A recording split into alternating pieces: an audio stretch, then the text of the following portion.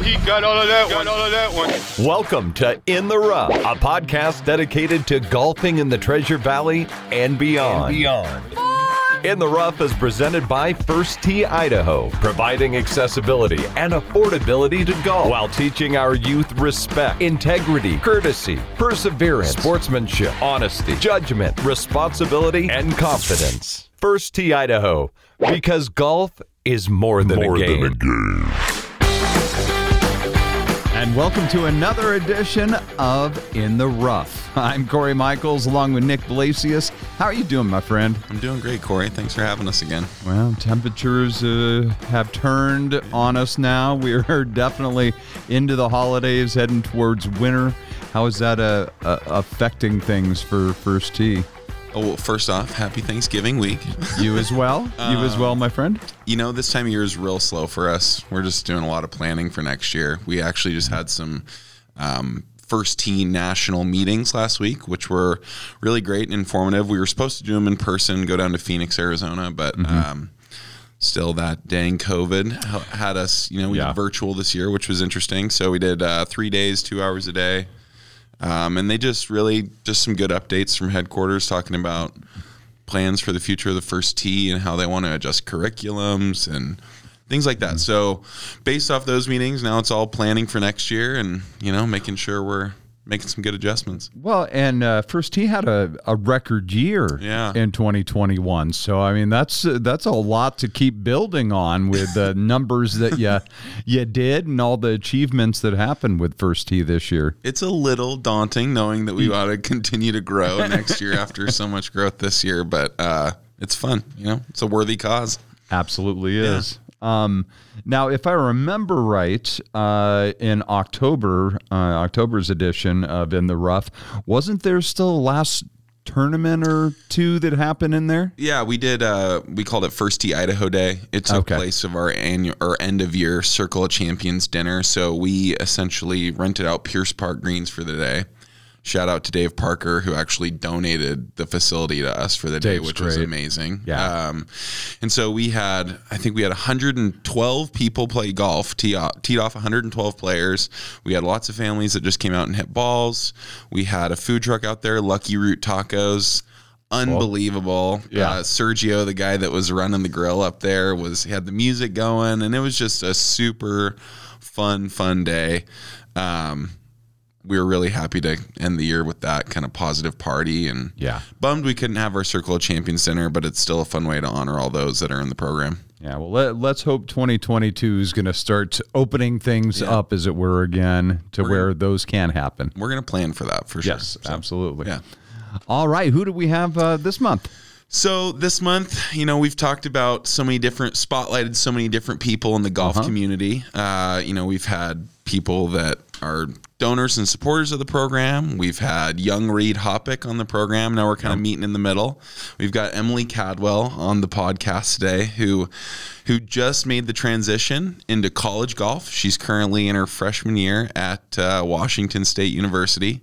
Go Cougs. Yeah. And she's in town for Thanksgiving break, and I thought she'd be a great guest today. So, Emily, thanks for being here. Thanks for having me. Absolutely. As she just told us before we started, she's an avid listener of the podcast. Yeah. So, Em, let's dive right in. At what age did you start golfing? I have been golfing my entire life. I think my dad probably had golf clubs for me before I was even born. Like, everyone in my family golfs, so... That was kind of the next part of my question. Is like, you have a golfing family. Yeah. You didn't really have a choice. You were going to play golf. It was in your blood. Your grandpa Bruce he shot his age. I don't know. What do you think? Over his age. Over probably 100 times. And he's old now? He's 81. Yeah. Yeah. And just, my goodness. I know. And just gets it around the golf course so good. But anyways, golfing family. Did your grandpa play college golf? Yep. Where did he Whitman. play? Whitman? Mm-hmm. And then your Uncle Drew played? He started playing at UW. Kind of a rival now. Yeah. But he got injured and he didn't finish, but he started playing there. And then your dad also played college golf, correct? Yeah. He started at New Mexico and then transferred to Puget Sound and finished his career there. At what point did you kind of start you loved golf for yourself, right? Like obviously it's in your family, but at what point were you like, wow, I really, really enjoy this? Well, I think I played golf my whole life, and it was always something that was fun for me. Like, it's something me and my family would always go do. Like, on holidays, we'd have, like, scrambles and stuff. So it was always something fun and never was anything more than that. And I played a bunch of other sports growing up, and so I don't think really until high school probably where I was like I could kind of, like, go play in college or, like, do something more with this. That's super cool. I think from an outsider's perspective, so Corey, I started working at Hillcrest Country Club in 2014. Right. So Emily was 11 or 12 at the time. Yeah. And so I was kind of watching her grow up and develop her own love for the game. And from an outsider's perspective, it sure seemed like your dad kind of let you foster your own love for it, right? For sure. And I think that's always been big for me. It was never something that was forced. It was always a choice. And I also, like, he made it very clear that playing other sports is very important.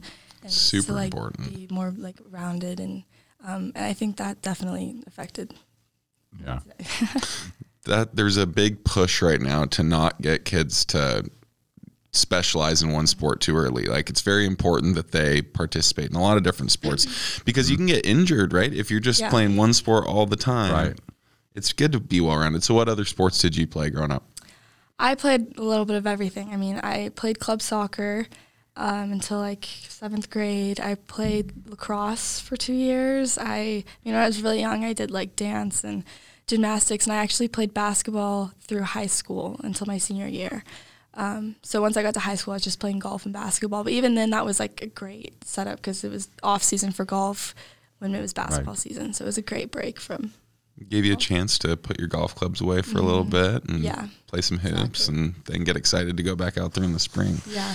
What was it about golf, though, that attracted you the most? What did you love about it? I think for me, I love the relationship aspect. I mean, I've met Nick through golf. I have so many great friends that I've met through golf, and I've gone to some really cool places, and so I think that's kind of what drew me in. Along with, it's kind of just, it's all up to you. You're out there on your own. You're kind of battling yourself, and so I think it's a really cool thing. Yeah. So being out there by yourself, at what age did you play in your first golf tournament? I think I was 5. I think it was the McCall Am when I was 5 years old, which... Again, that was always just something that was so... I missed like 2 years, but I've played in it ever since I was 5 years old. And when I was really young, me and all my cousins would play in that. So we have all these pictures of us, like, little kids, like, lined up against the wall. And it was just always, like, that's such a fun week. Even to this day, I, like, really love that week. So that's awesome. That's one of the most popular tournaments in all of the Northwest, I feel. I mean, everybody loves coming to that event. College guys from across the country. Yeah. I mean, we had one guy from Boise that went over to Notre Dame, played golf there. He comes back every year for it. So really, really cool. So did you have immediate success? I don't know. I think, kind of. Not really, though. Like, I don't really remember. That's good. You got to have short-term memory in golf. Yeah. So what is it about competitive? I know you enjoy the competitive aspect. So what is it about that you love?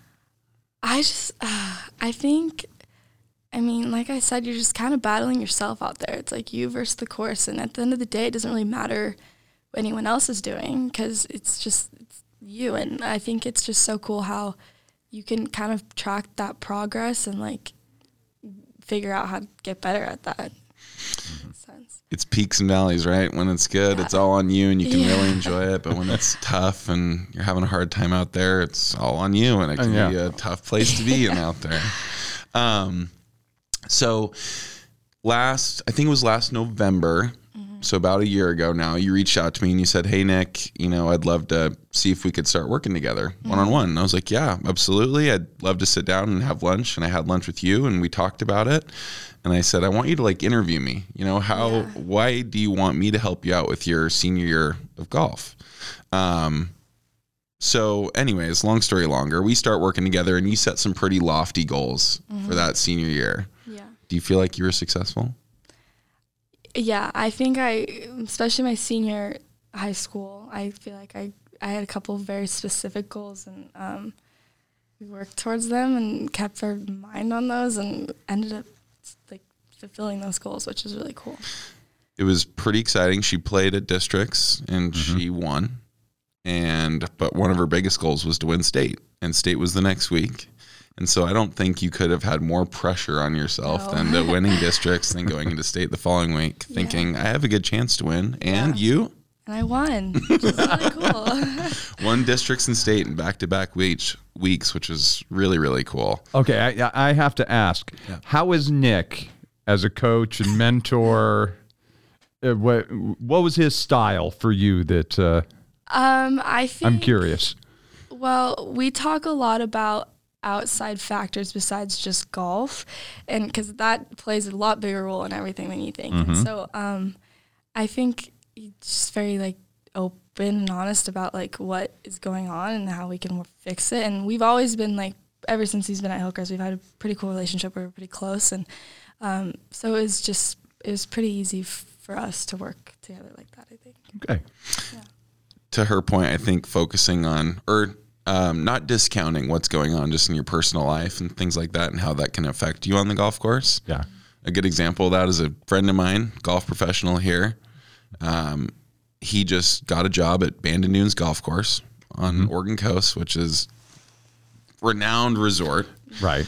And we went and played golf about a week before he left, and I could just tell he was so happy and excited, and it totally translated to how he played golf that day. He shot 63 and just made it look easy, So it's very important how you play golf on the golf course. A lot of that has to do with what's going on outside of the golf course, we focused a lot on having a good balance in life, not making sure that every time you go to put that tee in the ground in a tournament or practice or whatever, are you happy to be there? Are you excited? Right. Or do you dread it? If you're going to dread it, you're not going to perform your best. No. I think the other thing we talked a lot about was like, golf is a part of my life, but golf is not my life. Because I think it's very easy to get caught up in like, I spend a lot of time on the golf course, and a lot of my life is about golf, but it's not my life. And that's something we like really hammered in, I think.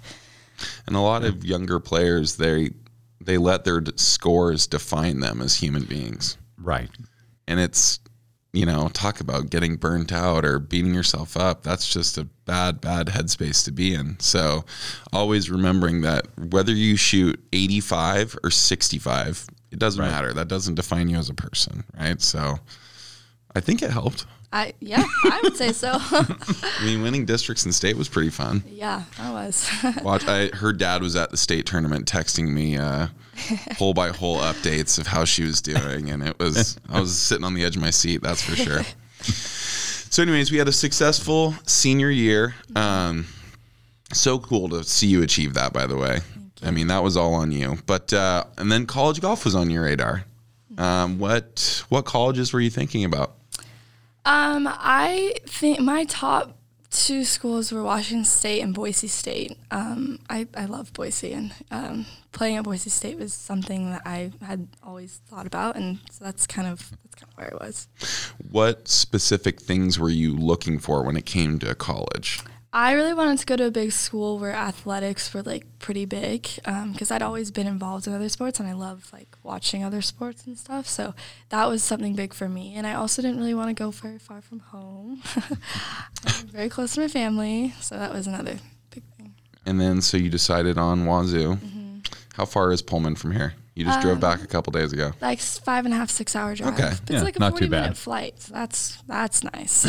Far enough away, but still pretty close to home, right? Exactly. So you just finished your first 4 tournaments, your first semester of college golf. Yeah. What's been the biggest eye-opening experience so far?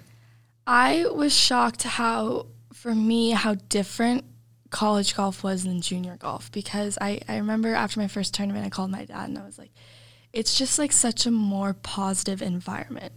In junior golf, it's kind of just like you versus everyone else, and no one's really rooting you on. Like you're kind of all fighting for the same thing. And when you get to college, like you have your bubble of people, and you get to work with them, and they're supporting you, and they want nothing like but the best for you. And then at the same time, like all the coaches are friends, and like it's just a lot more of a positive environment, I think. Very encouraging. Mm-hmm. I think the team aspect too has something to do with that, right? Yeah, and I've always been on a team, like with basketball and playing other sports growing up. So for me, being on a team, I love it. Like it's fun for me. Even as simple as wearing the same gear as 4 other girls for a day, you know, it's like, hey, we're working together to try to achieve this, which is really cool. Yeah. So let's see, the first tournament you played in college, which event was that and where was it? It was Wisconsin's event, which is in Madison, Wisconsin at their home course. Which is also kind of cool because we have another Boise girl that's at University of Wisconsin right now playing golf over there. Yeah, and we grew up playing together and we had our first college event together, which was really cool. That is really cool. Yeah. So how'd you do in your first tournament? I did pretty well. I got top 15, which was kind of fun. I was pretty impressed with you for your first event playing that well. That was very exciting. So how about the next few events? What did you learn after that first event? I think it was a great learning experience. I didn't play as well my last 3 events, but I think we talked about this a lot, is managing expectations. Because you're not going to play your best golf every weekend. So just like understanding that. And so I didn't play my best, but some cool places. So that was fun. Cool places like Hawaii. Yeah. Where else? We went to Vail, Colorado. Nice. And Stanford's course, which was really cool. Stanford course. That's really, really cool. So if you could describe your first semester in one word, what's that word? You asked me this a few days ago and I can't remember what I said. I think you said successful. Did I? Yeah. I can go back on the text messages, but I'm pretty sure you said successful. Yeah, it sounds about. I'd say successful because I think my expectations were lower than like I'd say. Going into it, I was like, if I qualify for 2 events this fall, I'd be ecstatic, and I ended up qualifying for 4, and I got a top 15, and I learned a lot about myself and about my golf game, and I think it was a great year to build off of. Yeah, I'd say that's successful. Yeah. And I think you learned most from the events that you didn't play your best at. Yeah. Would you agree? For sure, yeah. I think those are big moments to focus on and try to take away some positives and, just keep growing from there. Yeah. So looking to the future, you're only in your freshman year now. Mm-hmm. You get done with college golf. Mm-hmm. Is there a potential you want to try to play after that, or do you think college is where it stops? I have no idea. I think it's really interesting playing right now because there's a lot of girls in the Pac-12 who are really good. I mean, Roseng, I played behind Roseng, and it's just interesting to watch them because they're competing on the highest level. So it's kind of what needs to be worked on in order for that to become like a reality is very apparent, like very clear now that I've seen other people play. So I think by the time I'm done with college, if I'm in a position, I mean, might as well try. Yeah. But also, I've always loved golf, and I always want to love golf, and so I don't really want to jeopardize that either, because I kind of always want it to be in my life. So. Yeah. Okay, so we've talked a lot about on the golf course. Mm-hmm. Let's talk about how golf has benefited you outside of the golf course, mm-hmm. right? So one thing we've talked about with college is time management. Yeah. Yes. Emily and I will do check-ins every couple of weeks. I'll just say, how's it going? How's your golf game? How's school? And I can always tell she's a little bit overwhelmed, but she's handling it very, very well. I think your biggest thing you said, though, is time management, right? Yeah, I mean, especially in season, you do not have a lot of free time. So just managing school, especially when we travel for 6 days at a time. So you miss a lot of school, and just making sure you stay on top of that and getting good grades, and then also eating healthy and all of that stuff. Working out, everything. Trying to get your golf game a little better. Yeah, it's a lot. Well, you're doing a darn good job of it. Thank you. And that's only something that's going to benefit you after college too, right? Yeah. So you go into the professional world and, yeah, you'll be great. How has golf benefited you outside of school and time management and things like that? I think, like I said earlier, relationships. I've met some really cool people and had some really cool friendships, and I think that's probably one of my favorite things about it off the golf course. Nice. You've been a big help with the First Tee stuff. This last year you volunteered quite a bit, which was great. She helped out with our Game Changers Idaho classes, helped me teach those every week for several weeks. That was a super fun experience. So she's giving back to the game of golf too, which is great. Right. It's awesome. So let's do a little last segment here. Just some quick questions, our up and downs. All right. What's your favorite club in the bag? I would say my driver, which might not be the right answer, but I love hitting my driver. I hope to get a point where I can say my wedge, my favorite club in the bag, but at the moment, my driver. I like it. Okay, favorite First Tee 9 core value and why? Confidence. I think confidence is something that like affects you more than you think it does. Not even just with golf, but in life. Like when you walk around with confidence, it's helpful. So I think that's probably my favorite. I like it. Favorite golf course in Idaho? Hillcrest. I love Hillcrest. Yeah, grew up there. You got a lot of fond memories there. Favorite golf course outside of Idaho? Oh boy. Well, we played Nanea this fall, which was incredible. I've never seen such perfect looking grass in my life. That was really cool. But also Bandon Dunes is my favorite place on earth. So one of those two. Yeah, your dad's helped you create some love for that place. Yeah, How many times have you been over there? I've been over twice now. Yeah, my dad, I don't think anyone loves that place more than my dad. And so he's kind of just like ingrained that this is a special place. And every time I go, I'm like, oh, yep, it's special. It's golf heaven. Yeah. Right? Yeah. Okay, last one. Best shot you've ever hit and some quick details surrounding it.